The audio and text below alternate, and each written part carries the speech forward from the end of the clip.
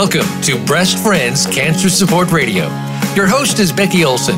Our show is here to help breast cancer patients, survivors, their friends, and family by providing resources, support, and inspiration they can use right now. Here is your host, Becky Olson. Good morning, and thank you so much for tuning in. My name is Becky Olson. I'm the co-founder of Breast Friends. I'm also a 5-time cancer survivor, a motivational speaker, and the published author of The Hat That Saved My Life. We've been making our way through my book with 5 previous episodes, and I think today will be our final reading, maybe, if all goes well. But before we start reading, I wanted to share something really cool that happened yesterday. I went in for chemo, and I found out that my tumor markers are down again. So praise God, I'm so excited. And I wanted to share with our audience, if you are battling cancer, please pray for healing, because God listens. And if you don't practice prayer, then ask a friend or two who do believe in the power of prayer and the possibility of healing. Remember, when praying stops, so do the coincidences. Bill, do you remember who said that? It's a paraphrase of not Sister, Mother Teresa. I think she got promoted. She's not just Mother now, she's Saint Teresa. Yeah. I think so. I think she might be. So yesterday I had chemo, and I got home in the dark. And I was so pleased that we didn't encounter civil war outside the hospital or on our way home. People have been predicting it all week. One of my Facebook friends posted, and I don't know who it is, so if you hear this and it was you, please let me know so I can give you credit. I have to put this in perspective. The national election. Oh, yes, that's true, because people won't know. Technically, the national election was over yesterday. Yeah, and we're still waiting on results. Right. But anyway, so we might be waiting for a few more days. That's okay. We'll all be patient. But one of my Facebook friends posted, does the Civil War start tonight or tomorrow? I'm trying to plan my week. So even though that was funny and it made me smile and even laugh a little bit, it's really a very serious possibility, and it's just frightening to me. So please pray for our country and our leaders.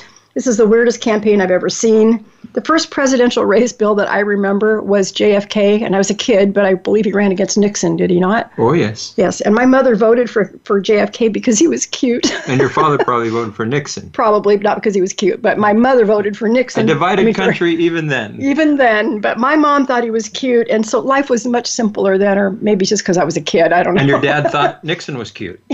Maybe he did, I don't know. But anyway, however you feel about the outcome, Bill, you had something really good to say about this. Kind of simple. In these times when people think it's really dark and have that perspective about our nation and our world, I like a paraphrased lyric from a Paul McCartney song, Hope for the Future, where he says, light shines brightest when it's darkest. And I thought, oh yeah, well, light shines pretty bright right now. Yeah. And we need to remember that that's a great thing for us to have in mind. Yeah. And so even if this is long after the election, pray for our president. Pray that we got the president we need, not the one we deserve. Whoever that is in your perspective. Yeah. So anyway, we don't talk politics on this show. Right. So that's as close as we're getting to this game. I'll be quiet the rest of the show now. Okay, that's very good. No, you won't. You need to read. All right. So anyway, we are going to pick up in my book where we left off last time. And it was chapter 15. We're almost at the end of 15. And we're actually almost done with the book. So like I said, I'm going to have to write another one so Bill can join me again. But last time we were talking about a woman that I knew who knew she had a friend that had cancer but hadn't reached out to her at all. And then she finally saw it, the woman's passing, in a newsletter that she got from her industry. And, did you do that? This starts. Oh, it does start with something special. ... Okay, very good. Don't want to forget the ... dots. Bill, you're actually becoming famous for those. You know that, don't you? I've worked on it all week. So anyway, but she was really struggling with the fact that she didn't reach out to her friend and didn't know it was now too late because her friend was gone, and it broke her heart. And so it was definitely something that impacted her friend too, probably, but it also impacts the survivors. So do stay in touch. It's so important. Even if it's just to call and say, hey, I was thinking about you today. Hope you're doing okay. And I'll check back again later, whatever you need to do, just so that person knows that they're not alone. Or just call and say, ... There you go. All right, so we're going to pick it up where we left off. And this is after the dots. So now comes the challenging part. How do you help? I know from firsthand experience how difficult it is to know what to do. When my friend Sharon was diagnosed in 1993, and you all remember Sharon, she was my co-host for the first 3 years of this show, or maybe more, something like that. But when she was first diagnosed in 1993, I had no idea how to help her. I was one of the invisible friends who offered to assist her if she needed me. However, I had no idea of what she might actually need.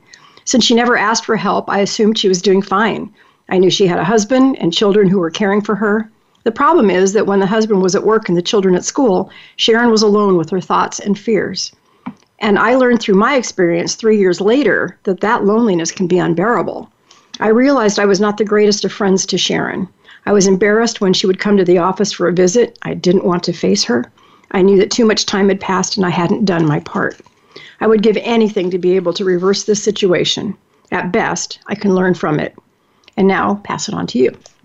When I was diagnosed with nearly stage 3 breast cancer 3 years later, Sharon knew exactly how to help me.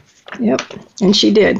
So now we are in chapter 16. That was all I got. Well, actually, when I said pass it on to you, I meant to the listeners. Oh. But I didn't want to interrupt you, so.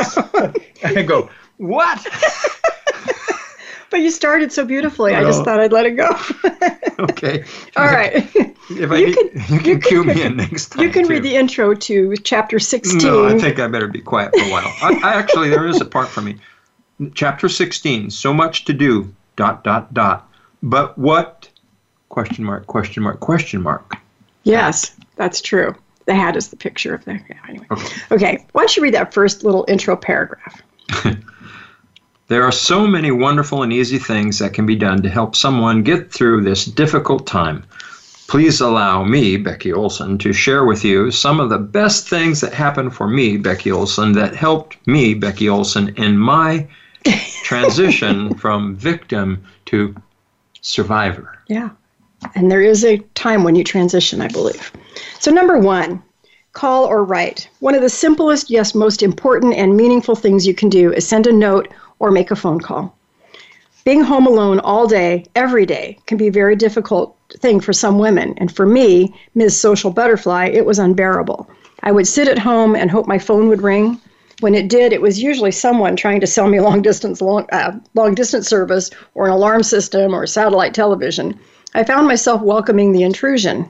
The only thing worse than that was the silence.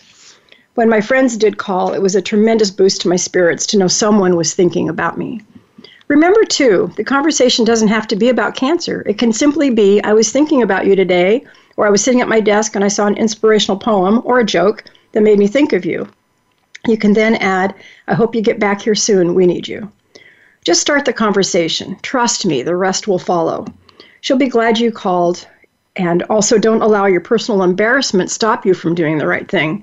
If it's been a long time since you checked in with her, it is easy to tell yourself you can't call her now. It's been too long. Make the call anyway. She will be so glad you called that all the time in between when you were absent from her life will vanish.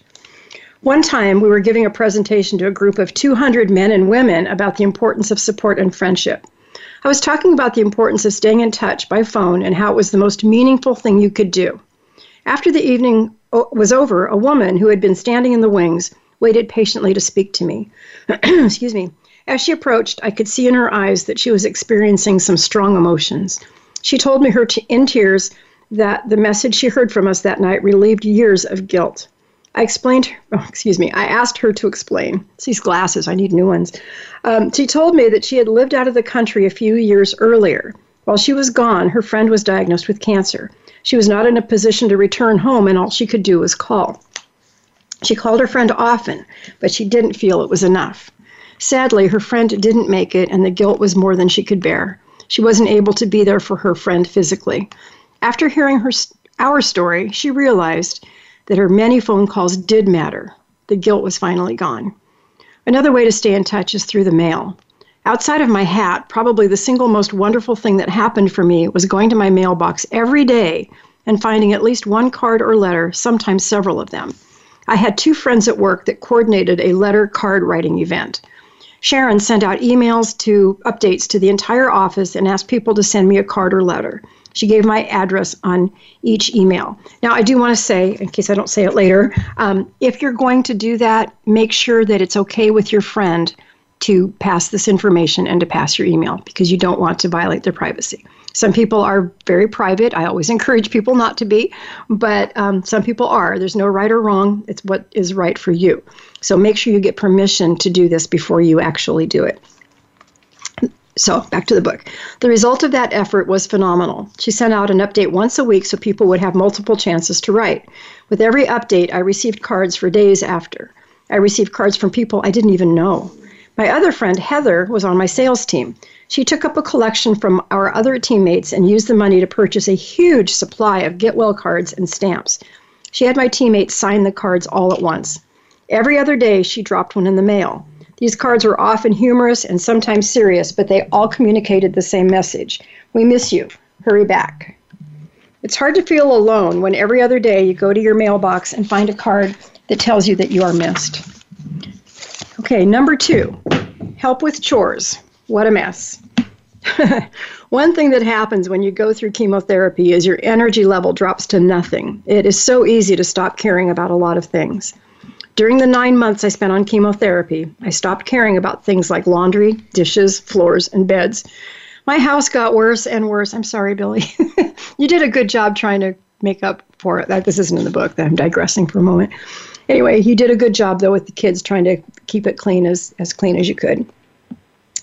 I spent my days sleeping on the couch or in my messy bed. I had worked full-time my entire adult life, and sitting at home wasn't exactly what I was used to. I was bored, and sleeping helped me pass the time. One day, Bill's cousin Candace called and asked if I minded a little company. I told her I was a little tired, but she could drop by. Then she asked, "Do you have a CD player?" "Yes," I said. "Why?" She didn't exactly answer the question, but about an hour later, she showed up with a stack of music CDs and a pair of rubber gloves. Now, I want to digress from this just for a moment. Part of the reason that this next thing happened is because I told her not only that, I was a little bit tired, I also told her that my house was messy, and if she didn't mind seeing my messy house, and she told me she wasn't here coming to see my house, she was coming to see me. But now she knows what I need. So she explained that the rubber gloves were so she could clean my house, and the CDs were to supply her with background music. And she said, because I can't clean a house without music.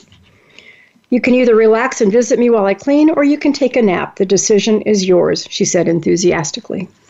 I thought about it for about 3 seconds. The nap sounded good, but then I remembered something my friend Teresa likes to say: you can sleep when you're dead. I chose to visit. Besides, I'd already slept enough to last me for a year. Candace placed her CDs in the CD changer as she made her way into my kitchen. She scrubbed the kitchen and bathrooms. Then she threw a load of laundry in the machine, stripped the beds, and remade them with clean sheets. I couldn't believe it. She did such a great job. Her enthusiasm was contagious. Having her energy around me made me feel better. I found myself a willing participant in the cleanup project. Before I knew it, I was straightening stacks of mail that had accumulated on the kitchen floor or on the kitchen table and seemed to be taking over my life. Eventually, I found the broom and knocked down the cobwebs in the corner of the room. And I have to add to that, I'd been watching that cobweb grow for about 6 weeks, and it was getting really frilly, and it was very pretty, actually, but I knew it needed to come down. I just didn't care. My spirits were lifted, and before I knew it, my house was clean. Had Candace asked if she could come over and clean my house, I would have said, "No, that's okay, I'm fine." Instead, she simply asked if she could drop by for a visit. When she got there, she cleaned. A very clever woman, indeed. ... Our lives are filled with many events, some memorable, some we'd rather forget. In 1996, the year of my diagnosis, I hired a contractor to put an addition on our house. We added 500 square feet of family living space above the garage and added a stairwell from our family room. The design originated on a napkin and was replicated on official blueprints. It was greatly anticipated and a wonderful project. As the kids were growing, they needed more space for growing, and my need for quiet was growing. Wait, let me read that again. Bill, would you read that for me? As the kids were growing, their need for more space was growing, and my need for quiet was growing. Yeah. Growingly. Growing quickly. We started the project, and no wonder that was hard to read. It doesn't. Okay. Well, anyway, forgive me when you get to that part in the book. We started the project in early April before my diagnosis. I received several bids and made my choice. Supplies were ordered, contract signed, work began.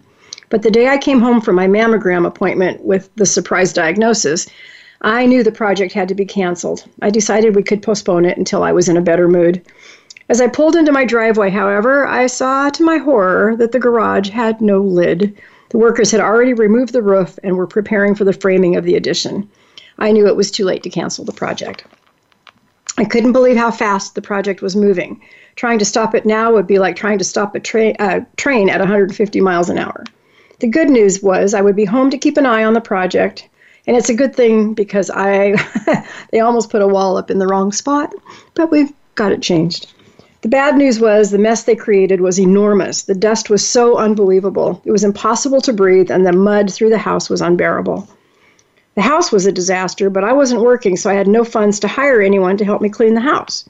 Except for the fact that breathing was difficult, I didn't really care. I simply didn't have the energy to clean the mess. Sharon came to my rescue again. She sent out an email message at work directed at everyone in the Portland office. She told them about my construction nightmare and asked people to give a donation to help me with my cleaning project. She knew I didn't have the energy to clean it yet, so she knew that it was really bothering me. I had no idea she had even started such a project.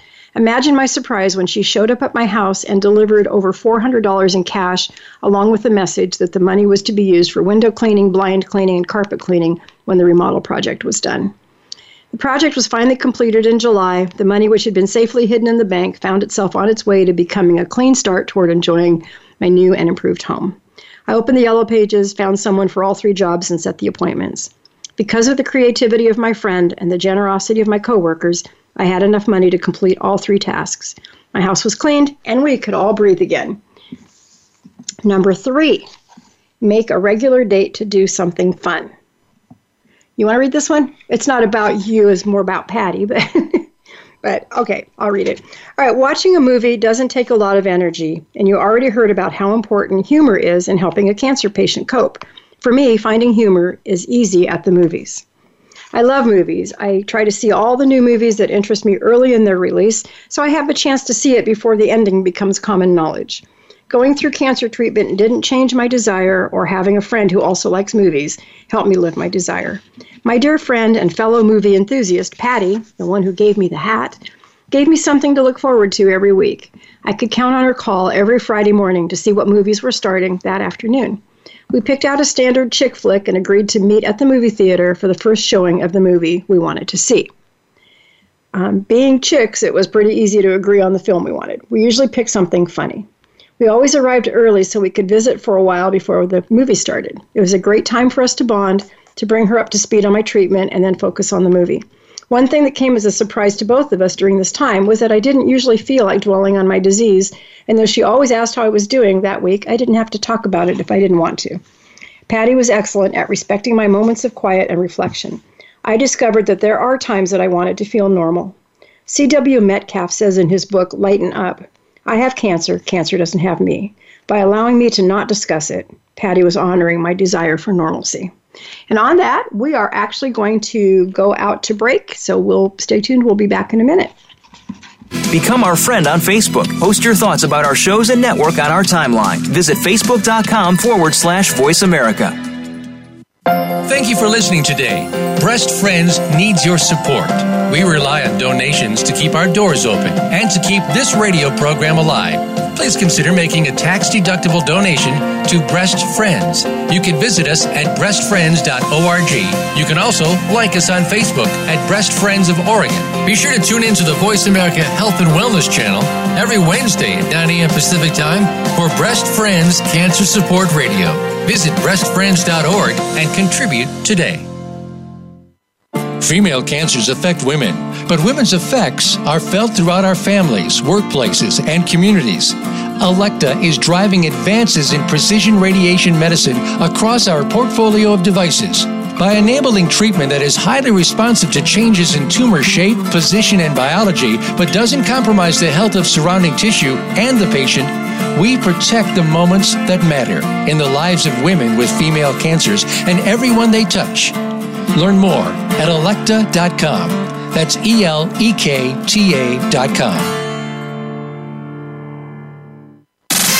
Have you friended us on Facebook yet? Why not? Just go to facebook.com/Voice America or search for the keywords Voice America. Once you are part of our Facebook network, you'll receive daily messages about what's happening with our shows, this week's featured guests, and new happenings at the Voice America Talk Radio Network. And you can add your voice to the always active discussions on our timeline. Just go to facebook.com/Voice America or search for Voice America.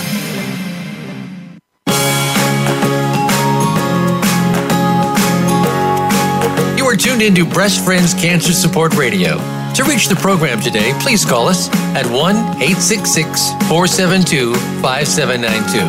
Again, that's 1-866-472-5792. You may also send an email to Becky@breastfriends.org. Now, back to the show. Welcome back to the program. Before we get back into the book, I want to remind our listeners that there are 4 ways to be a part of this program. First, share the link to the program if you're listening. And I know that we have Gaynor listening today from Italy. Thank you, Gaynor, for joining us. So do that. Share the links. If you have listen to a show that sounds good and you have a friend that might benefit from it, share the link. Consider a donation to Breast Friends Radio Show. You can text BF Radio to 41444, and that will open up a link so you can make a donation. Join Breast Friends around the globe. It's a Facebook group page, and introduce yourself to the group. And tell us where you're from, a little of your story if you like. You don't have to be a survivor to join. You can be a friend of someone, whatever. If you're interested in this topic, join Breast Friends around the globe. And then nominate yourself as a guest. If you have something inspirational or educational that would be of interest to cancer patients, please nominate yourself as a guest. You can reach me at Becky@breastfriends.org. And now back to the book. So we were on number 4 in chapter 16, I believe. All right, so number 4, these are just ideas on how things that helped me get through my battle. So be consistent, stay in touch regularly. One time I was interviewing a cancer survivor for a research project that I was working on at school. She brought up a very interesting point. She told me that if you have friends that stay in touch on a constant basis, you don't have to spend every conversation explaining your disease and your treatment. They already know what you're going through, and you only need to give a quick update if you want to. The reverse is true. If people only call you once and then forget about you, you have to relive the agony as you explain again your circumstances with each new call. Of course, you can always reject their calls, but the option is being alone too much of the time. Number 5, running errands is a great way to show you care. I love to camp, but only if I can be organized, which is very hard to do. With my job, I had not been able to take time off in the summer for over 5 years. Breast cancer gave me the opportunity to spend some quality camping time with my family. My problem was I didn't have the energy for the organization part. In August of 1996, my friend Patty knew I was going camping. Again, the lady with the hat and now the movies. She knew I was going camping with my family, and she called to see how I was doing with the plans. I told her in tears that I had decided not to go because I hadn't done the grocery shopping and I felt too sick and exhausted to do it. She asked me to read my grocery list to her over the phone. At first I resisted, but she insisted. I read her my list. She went to the store, and an hour later she was at my house with groceries and a receipt. I wrote her a check over my tear-stained checkbook. Patty not only unloaded the groceries and helped me put them away, she helped me get things packed in the coolers. My husband came home later, loaded the car with our camping gear and our totally organized coolers. We had a wonderful time, at least most of the time. Only 2 things went wrong on our trip. First, the location. It was very hot during the day and freezing cold at night. I have a new appreciation of what bald-headed men go through. At night, I was so cold I couldn't sleep. I learned that when you plan to spend time in the cold, wear a hat to keep in the body heat. I had tried my scarf, but it kept falling off. Feeling sorry for me, my husband, thank you, Billy, gave me his knit hat to keep my head warm. Second, I failed to respect my doctor's warning about the sun. My advice to anyone who is on chemotherapy or radiation, when the doctor says, stay out of the sun, they mean it. My husband tried to set an example by sitting alone in the shade, wearing a long-sleeve shirt, top buttoned, sounds like monk, shorts and brown socks with sandals. He fell asleep in a lounge chair in the 90-degree shade under a large oak tree. He looked more like Forrest Gump than did Tom Hanks. Anxious to renew my youthful tan, I, however, stayed in the sun, protected only by my bathing suit and my hat. I had no idea that some forms of chemotherapy make you extremely photosensitive, meaning overly sensitive to the sun. Boy, howdy, I ignored that warning and I lived in the sun for the entire weekend, unaware of the insidious sunburn I was wearing but not yet revealing. This was quite a new experience for me considering my Greek ethnicity. I had spent many summers in the sun without any protection whatsoever. In fact, I often used baby oil to attract even more sun. They didn't tell us when we were kids that sun could cause cancer, Usually the first day I would turn slightly pink, but it would turn a deep brown by the second day. I had no idea I could burn so badly. Over the next few days, my burn deepened and became a dark burgundy color. My skin finally peeled, and even after 3 layers of peeling, I was still purple color, and it hurt. Even the best ointment couldn't soothe the pain. Eventually, I turned normal again, but it took months of ugly and pain. I do not visit the sun anymore without a heavy dose of sunscreen. Good advice for anyone. Number 6, for husbands and lovers, show her you care. Warning, if you don't like reading about sex, skip this part. I'm going to leave the room just for a moment. Once I got over the fear of dying, I found that one of the hardest things about surviving breast cancer was wondering how the deformity would affect my sex life. I'd heard terrible stories about husbands who left their wives, boyfriends who broke up with their girlfriends, all because they couldn't accept the physical downside of breast cancer. There is no doubt breast cancer alters the contour of a woman's body, and it takes a very strong man to accept it. I count my blessings daily that I have a husband with a terrific sense of humor and a perverse imagination. You read how wonderful he was in part 1. If you were not convinced that he is special, perhaps this story will help you. When I came home with gauze and drain tubes hanging out of my breast, I could barely look at myself. My husband, Bill, on the other hand, wanted to see it up close. He would look at me while I was nearly nude, examining the wounds. He was fascinated at the size of my arm as it filled with lymphatic fluid. He sometimes stroked the back of my arm to test my reflexes. Unfortunately, lymph node surgery can cause severe numbness, and I couldn't feel the strokes. But I knew in my heart that he was doing all he could to help me. When my hair fell out, he rubbed aloe vera gel on my head and chanted the mantra, "Be nice to Bunny, be nice to Bunny." Bunny was my nickname since my pregnancy with our first child. With all my scars and lopsided breasts, I couldn't look at myself. So how could I expect more from him? One night, as we cuddled in bed, Bill gently whispered in my ear, "I've always wondered what it would be like to be intimate with a biker chick. Maybe when you're feeling up to it, we can find out." "Do I look like a biker chick to you?" "Yes, and I love it," he said. The first time we were intimate was scary for me. I did not like to hide from him, but I decided that if he could pretend I was a biker chick, then maybe it would be okay. I nearly dropped dead in my tracks when he said afterwards, "It was like I was with 2 women." He went on to explain that one had a tight, perky breast. I hope there's no children listening in the room right now. You might want to pause this and send them out. One with a tight, perky breast, the breast cancer side, and one with the big one, my normal side. He never let me feel ashamed of my body. He continued throughout my treatment and still to this day to tell me I was and still am beautiful. He is, of course, over 50. Now he's over 60, and I won't say how much more over 60. And his eyesight is beginning to fail, but it works for me. If other men could adopt the attitude he managed to develop, this world would be a better place. No woman should have to face this disease alone, but unfortunately, many men will allow them to.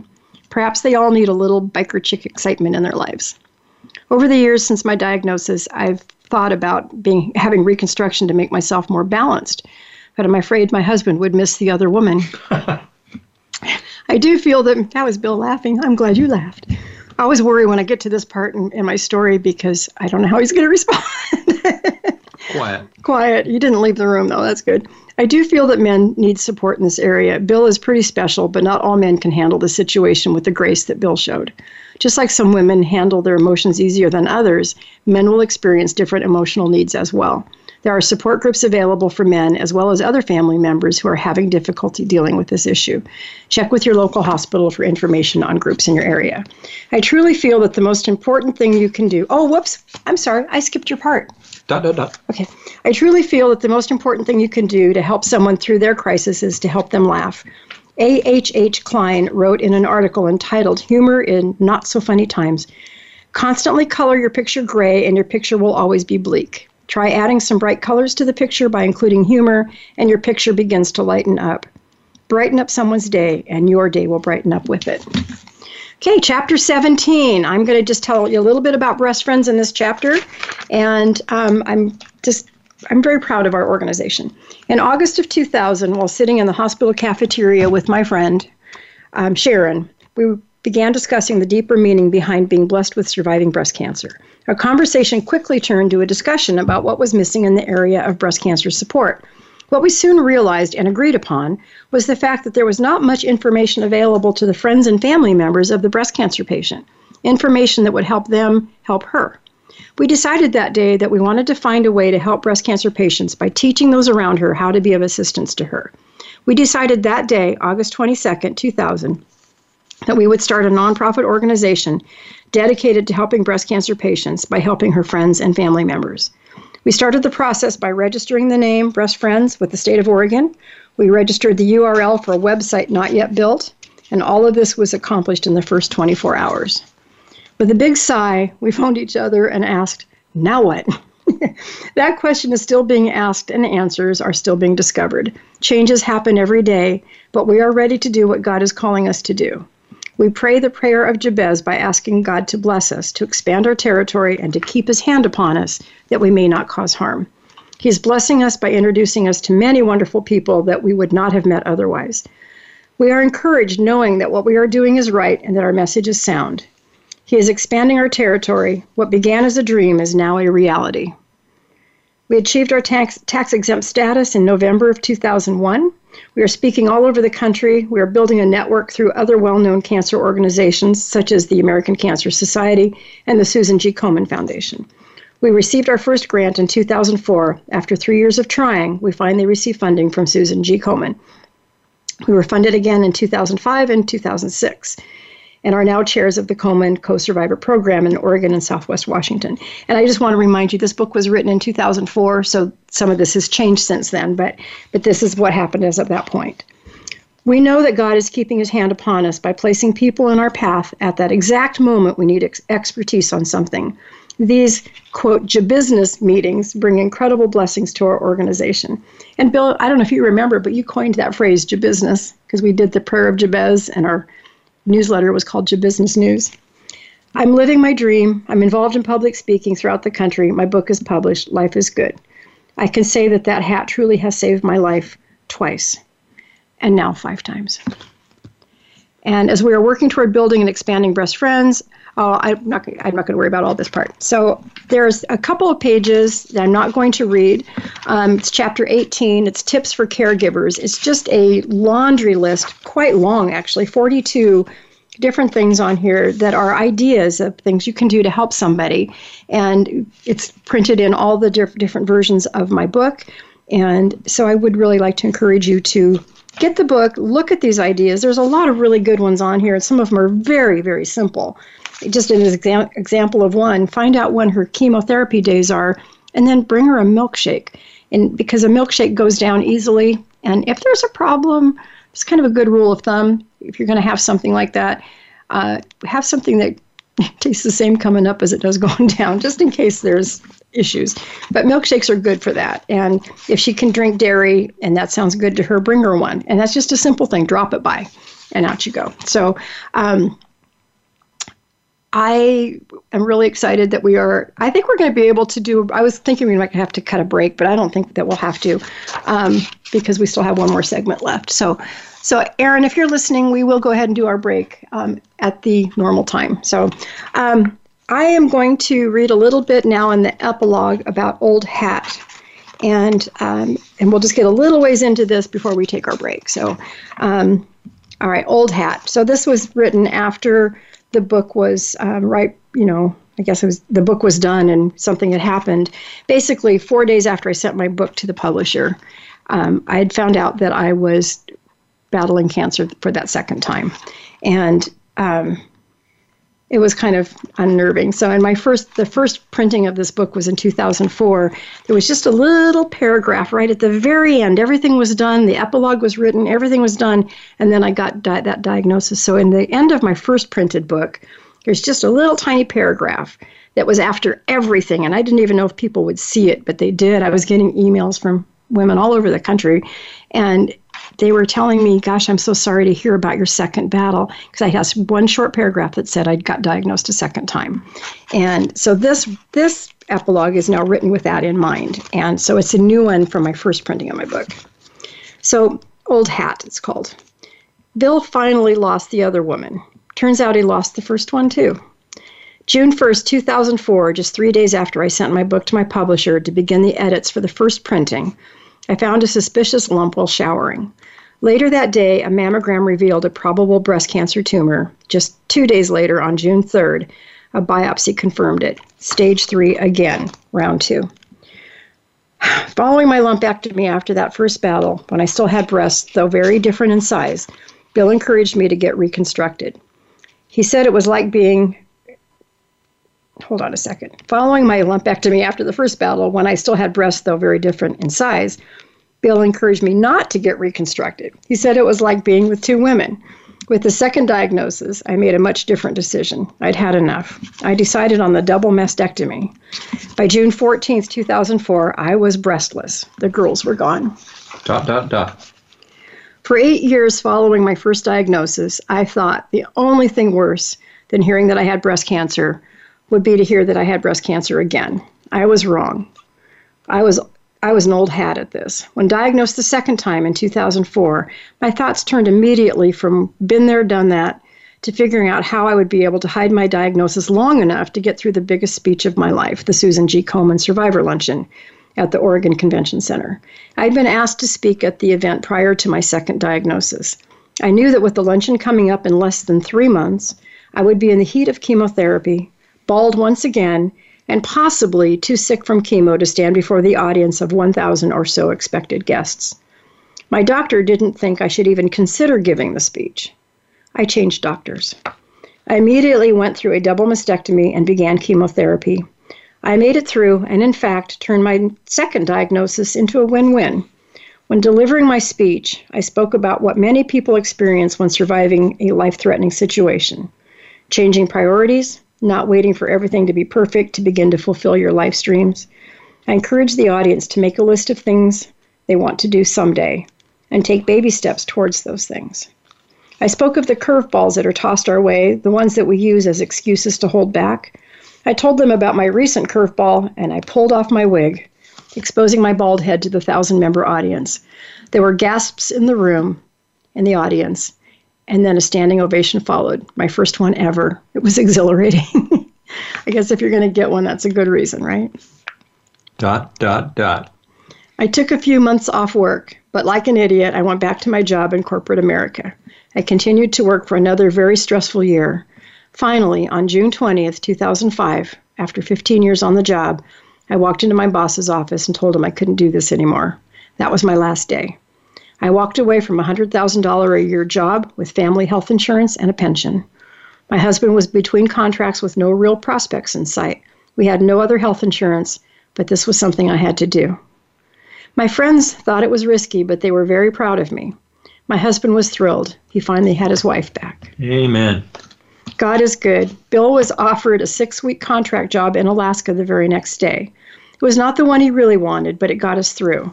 2 months later, he was offered the job that he had been interested in for over 3 years with the same insurance I had given up. We didn't even have to change providers. And he's been there ever since. You want to tell him where you work? I work for the Salvation Army, and it was exactly the same insurance you had. I know. And it was crazy. Fit right in so that we didn't have a lapse in any coverage. It was perfect. Yep. I left my job, and we went to Cobra, and then we qualified for his insurance in January. It brings us back to that saying, when times are the darkest, that's when light shines the brightest. So never give up hope. Don't give up trusting that God's got his hands on your life, and he is able to see you through these dark moments of your life. And I know despair is deep and dark. Yep. But so is hope, light, and so is God wonderful. Yep. Well, I think, we'll come back to this in just a couple minutes. So let's go ahead and take a break, and we'll be back shortly. Thanks. Thank you for listening today. Breast Friends needs your support. We rely on donations to keep our doors open and to keep this radio program alive. Please consider making a tax-deductible donation to Breast Friends. You can visit us at breastfriends.org. You can also like us on Facebook at Breast Friends of Oregon. Be sure to tune in to the Voice America Health and Wellness channel every Wednesday at 9 a.m. Pacific Time for Breast Friends Cancer Support Radio. Visit breastfriends.org and contribute today. Female cancers affect women, but women's effects are felt throughout our families, workplaces, and communities. Elekta is driving advances in precision radiation medicine across our portfolio of devices. By enabling treatment that is highly responsive to changes in tumor shape, position, and biology, but doesn't compromise the health of surrounding tissue and the patient, we protect the moments that matter in the lives of women with female cancers and everyone they touch. Learn more at Elekta.com. That's ELEKTA.com.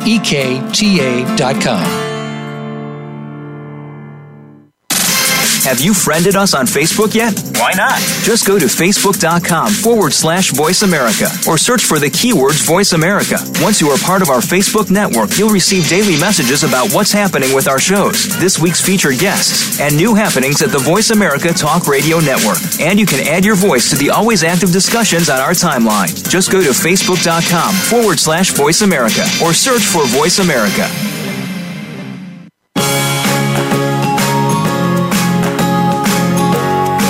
You're tuned into Breast Friends Cancer Support Radio. To reach the program today, please call us at 1-866-472-5792. Again, that's 1-866-472-5792. You may also send an email to Becky@breastfriends.org. Now, back to the show. Welcome back to the show. We're finishing up my book, The Hat That Saved My Life, and we are almost at the end of it, and then we're going to spend a little time reflecting on some of this, and Bill has some really awesome things he wants to bring up. So, all right, so let me just finish the epilogue. And it starts with, the next paragraph starts with, it is now October 2006. Clearly it's not. That's when this epilogue was written, so keep that in mind. It's now November 2020, a year we all want to look back on. Yeah, and completely forget about if possible. So, okay, it is now October 2006. I'm working full-time with Sharon at Breast Friends.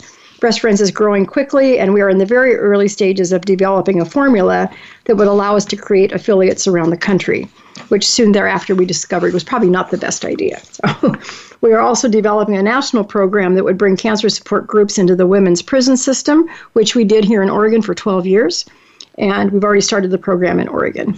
I've been blessed with meeting some incredible women as I'm traveling all over the country telling my story, hopefully inspiring them to know that God has a plan for all of us, and I mean all of us. That's you too. I try to encourage them that when we are thrown a curveball, we can let it hit us square in the face and knock us down, or we can learn to dodge it. It's a lot less painful. But Sharon has the best advice, though. When I ran all of this past her, she said, teach them to do what you did. Learn to catch the ball and embrace it. She's right. I caught the curveball and I used it as a point in my Komen speech with great success. I actually got so excited about the idea of pulling my wig off at the end of my speech that my husband says, what if your hair doesn't fall out this time? Oh, you say that line. Oh. Honey bunny, what if your hair doesn't fall out this time from chemo? I replied, then I guess I'll have to shave my head. No problem. It fell out. ...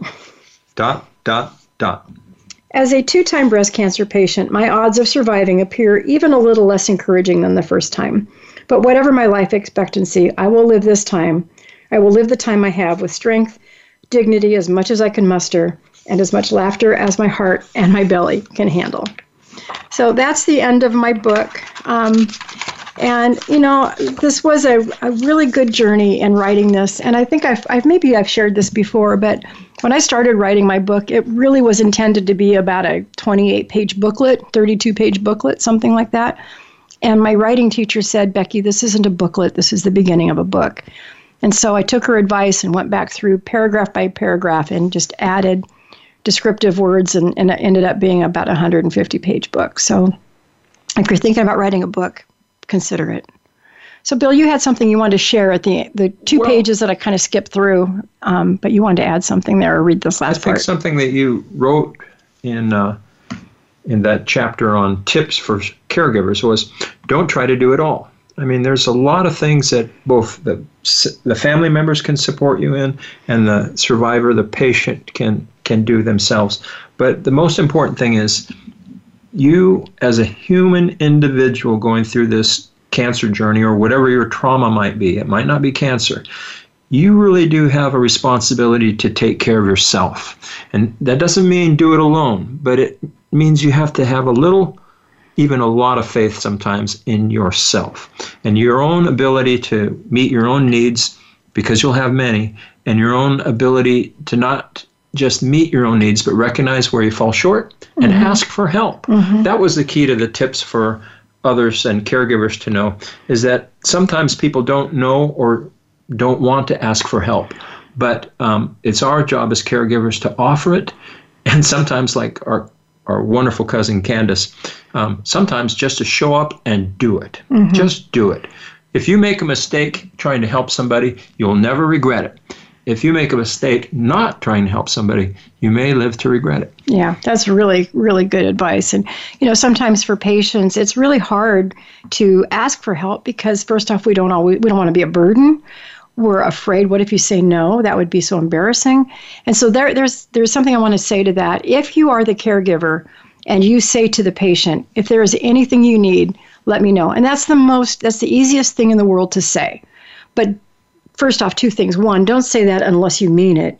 Because if that patient does remember that you said that, and then they call you and say, you told me you'd help me if I needed you, I need something. And then if you turn her down because you didn't really mean it, she will never ask another soul. So don't offer it unless you mean it. I have a great tip for husbands, and I've made a lot of mistakes in my life. So I could give you a book full of those. Maybe that should be my book. Yeah, and I'll read it. Mistakes not to make, things not to say, things not to leave undone. I could fill an encyclopedia full of those things. But here's two things, men and significant others, you need to remember. Make your spouse, your loved one, breakfast in bed. Oh, they love that. They do. I did. And it's a wonderful thing. You don't have to wait for the Sunday that it's convenient for you. Some special day, just get up a little earlier, make breakfast in bed. And here's the second thing that's pretty easy. Buy flowers. Flowers are a great gift. I don't know when they're not appropriate, but you can buy flowers easily, bring them home as a surprise, find some way to deliver them to her as a surprise. And those are just two things I think that always warmed your heart. And, they don't have to be fancy or expensive either. And they're not from me. I know. you found a good source. The nice thing is Becky can go through, sometimes I buy 2 sets of flowers and she'll rearrange them into a beautiful arrangement. So buy flowers. It's a great thing for the florist. It's a wonderful thing for your spouse or significant other. And you said something key. When it's not expected, don't have to wait for a special occasion. Just do it. I send him to the grocery store to pick up stuff, and he'll come home with flowers. And sometimes he forgets the stuff I sent him to get. But he'll come home with flowers. I'll go back and get more flowers. But it's really a sweet gesture. But for the people that are asking for the help or that are needing the help, when somebody does offer to do something for you, if you need that level of help, don't fall into the trap of saying, oh, thank you, that's so sweet, but I'm fine, really. Because afterwards you'll kick yourself in the hiney for saying no to something that you really did need. So it's perfectly okay to say to that person, thank you so much for offering to help. Here is something I need. I don't know if you're in a position to do it, but my kids have soccer practice today, and I don't have the energy to drive them there. Is it something that you could do, or do you know someone else on the team that could do it? Just find another solution. And chances are that person, if they're sincere in their offer, will say, I would be happy to do that.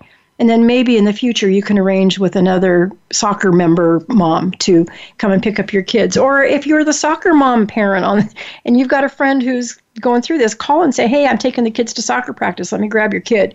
And, go and do it that way. There are so many ways that you can offer, or do what Patty did. Patty was amazing. She knew we were going camping. She knew I was too sick to accommodate it. And so she accommodated it for me. And it was embarrassing in a way, but I knew she meant it, and she insisted, and I said yes, and I never regretted it.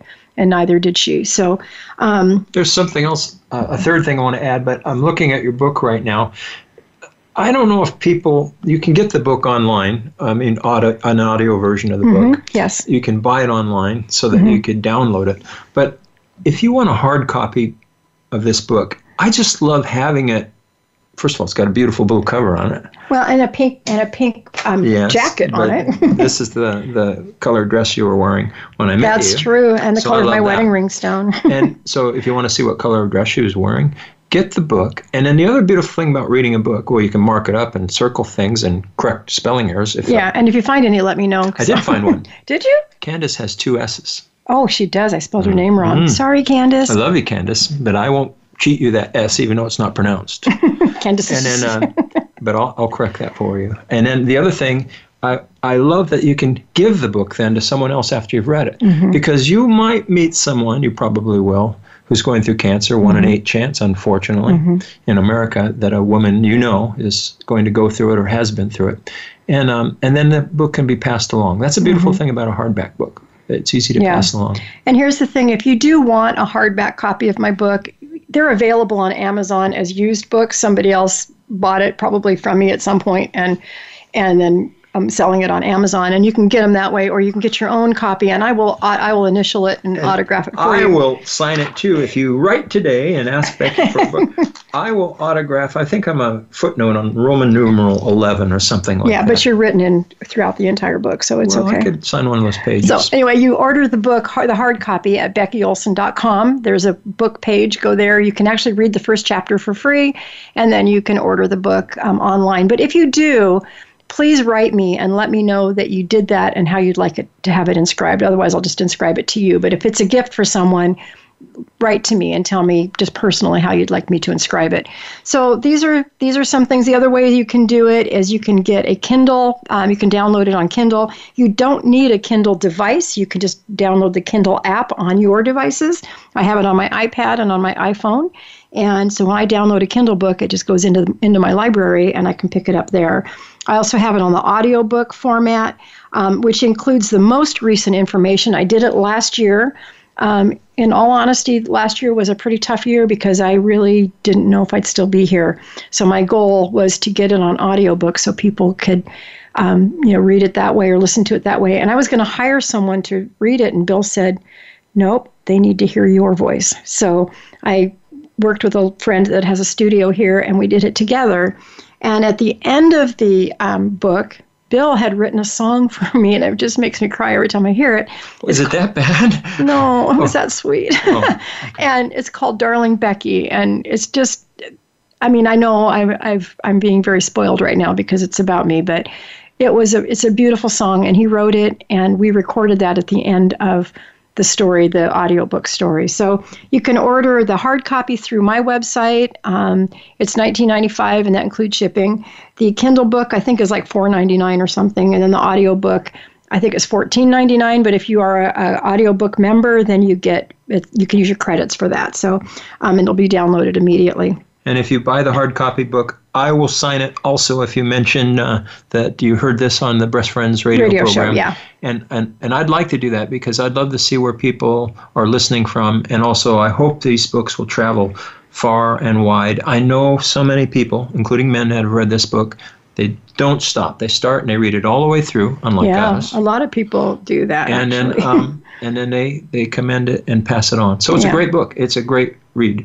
And Becky needs to write a second book. Encourage her. Yeah, I actually have one started. It's called Stay in the Light, and it's going to be a little book, just a little one. But it'll be, I've got it about probably 2/3 done right now. So anyway, but I do want to let you know that any book that is purchased in whatever format you purchase it in, 25% of the proceeds of that will go to Breast Friends to support this radio show. So you'll be supporting the radio show with your purchase as well. But please let me know that you heard this on the radio so that I can autograph your book properly for you. Okay? So with all of that, I'm just really excited to do this radio show. We're coming into the holiday season here pretty soon, and I'm hoping that we can have peace here in our country as we go through this transition to the same president or a new president, however it goes, pray for our leaders, pray for peace. Like John Mayer, the comedian, who I don't always appreciate his humor, but he did say, let's just pass the Civil War part and go straight to reconciliation. And I like that. Bill Mayer said it too. Did I say John? Yeah. I did, didn't I? With his twin brother, though. Yeah, Bill Mayer said it. All right, so with that, we will be back next week. And until then, remember, there is always hope, and we are here to help you find it.